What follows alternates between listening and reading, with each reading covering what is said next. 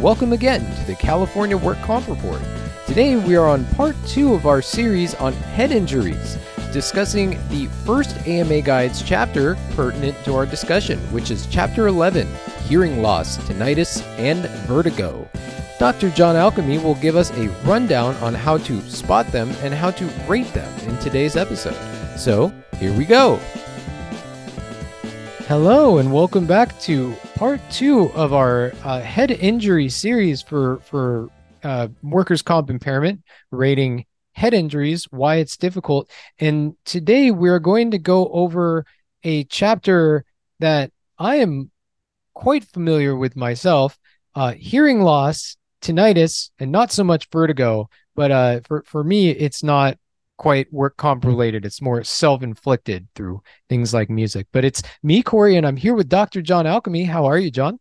Doing great. Ready to go. Ready to go too. So let's dive into chapter 11 of the AMA Guides. Can you tell us a little bit about it?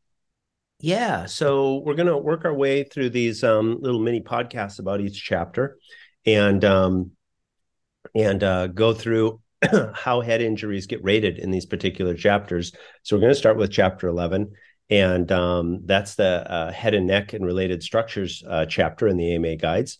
And in there, the three most common things that you'll find with head injuries are hearing loss complaints, and that can be one-sided or bilateral hearing loss. Number two, tinnitus, which is ringing in the ears, a very, very frustrating and very common result of head injuries. Yep. And then thirdly is vertigo.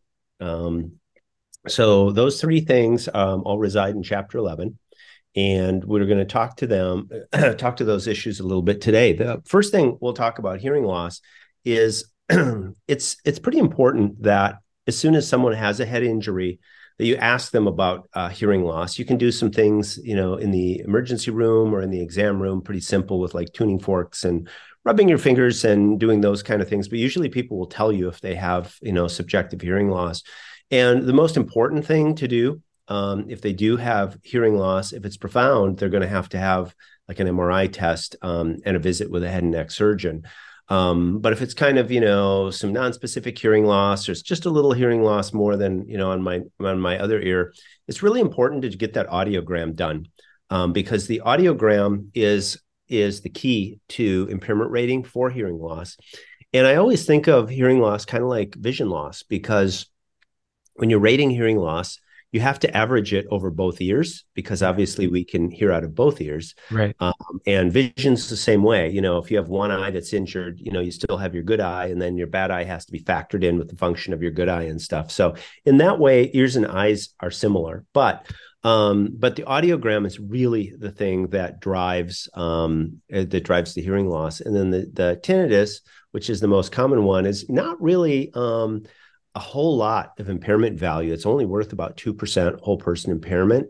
Whereas, if you have like total deafness, you're looking at 35% whole person impairment.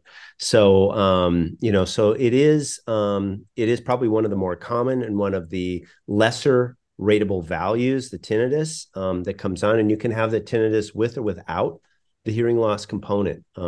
So kind of keep that in mind, that it's a common problem, but it doesn't carry a lot of weight for impairment rating relative to hearing loss. Sure, and then the last thing, it's extremely annoying. And it would be another podcast to talk about the treatments, frustration, and stuff for it. But today we're just kind of talking about this particular chapter 11. Now, the last one is vestibular disorders, and that's where you have a sensation of disequilibrium. And that can sometimes be the classic, vertigo, where the room is spinning, although typically we see that with like ear infections, and those tend to be self-limited. But with head injuries, you can get a variance of that. You could have an injury to your cerebellum, which sits in the back of your head, and that can give you definite balance problems as well. And they do refer to it as disequilibrium, which means that they're not specifically calling it vertigo, which is like when your eyes, dart to the left and the right, or up and down, or in a circle motion. But this is a common one. and it goes all the way from class one, which is minor, but no objective findings, all the way up to class five, which is given a maximum of 95% whole person impairment. Wow. And, and so this is someone who's like really disabled. They have a hard time getting out of bed. They can't dress themselves. They have a hard time showering. They Right. probably can't drive. And then, they have this also this other qualifier that has to be met, that the patient in a class five vestibular disorder, it has to be so severe that you can't leave the house. I mean, that's bad. Yeah. So, but anyway, there are five classes. The impairment rating, like I said, goes all the way from 0 up to 95. The majority of the people, that you'll find an outpatient is going to be somewhere between the class two, which goes up to 10%, meaning they, can do some of their activities, except like high balance things like riding a bike, or working at heights where they'd have to have perfect balance and not fall down, like scaffolding or something like that. Yeah. Whereas the more severe ones are, the class three that goes up to 30%. And this is where, you can do some of your activities of daily living, but you still, may have some problems, like even riding in a car is going to be hard for you. Not that you can even drive a car, but it's Yeah. hard to ride in a car because of the motion that's involved with that. And then 4 and 5 are really less common, but in general, the vestibular, ratings tend to occur somewhere between 2 and 3. Now, the other thing it does say is that 2 and 3 have to have supporting objective findings. That could be eye movements, it could be abnormal brainstem testing, it could be an audiogram, it could be what we call the Romberg test, where you close your eyes with your feet together and you tilt to one side, or tandem gait testing, where you walk with heel to toe, and kind of like the drunk driver test, and you just can't do it, you tip over. So anyway, there are some things that have to be met to get these higher classes, but usually if you have pretty severe disequilibrium, you will be able to meet those class criteria. Yeah.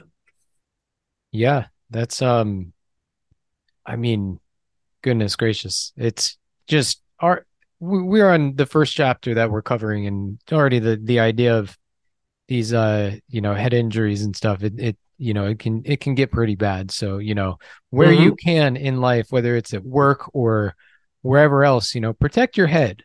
Uh, Yeah, wear a helmet Wear a and helmet. your Yeah. seatbelt. Really good ideas. Wear a Yeah. seatbelt. Yeah, Mm-hmm. just watch your head. Wear your hard hat at work. And and unrelated to brain injuries specifically, but if you're playing live music, or you are attending live music frequently, wear your earplugs, because Yeah. I can tell you from experience that tinnitus it's no joke. Mm-hmm. It's Yeah. it's always with you. Yeah. And it So usually doesn't go away. Yeah. yeah, It usually just hangs out, and maybe it gets worse instead of better. yeah, it's the best you can do is just learn to Mm-hmm. tune it out. So Mm-hmm. So yeah, so that does it for hearing loss, tinnitus, and vertigo, chapter 11 of our AMA Guides 5th edition. Is Yep. there any words you'd like to say in conclusion Well, today? we always like to talk a little bit about Rate Fast Express and how it helps you out. And if you just have one of these things, maybe your primary treater can do an okay job on it if they're familiar with the audiogram and how to do the tables and combine and all that stuff. But if you're dealing with multiple things, ringing in the ears because they can only be added in a certain way. There have to be certain criteria to add on that tinnitus and the vertigo. Once you have to start combining multiple things, documenting that, it does get a little bit confusing. And we're just talking about one chapter here. And, there are a total of 1, 2, 3, 4, 5 chapters for, rating head injuries. And it can get very confusing. So Rate Fast is a great option to get assistance with putting those ratings together correctly, accurately, and quickly for the stakeholders. So there you go. Yeah, I mean, goodness gracious, it's good to know all this stuff. It's good to, especially if you're in the work comp profession, but you don't got to learn every single bit of it if you're setting it to rate fast, because that's the part that we do. So Mm-hmm. so we hope you do. So once again, thank you, John. I hope our listeners will join us for our next part, where we cover chapter 12, which is vision loss. So, absolutely, Corey. Awesome. Right. Yep. We will see you next time. Bye, John. Thanks for listening. For more about rating head injuries in workers' compensation, visit our blog at blog.rate-fast.com. If you have a question or comments about our episode, send us an email at caworkcompreport@rate-fast.com. And to try Rate Fast Express, the premier workers' compensation impairment report service, visit us at rate-fast.com.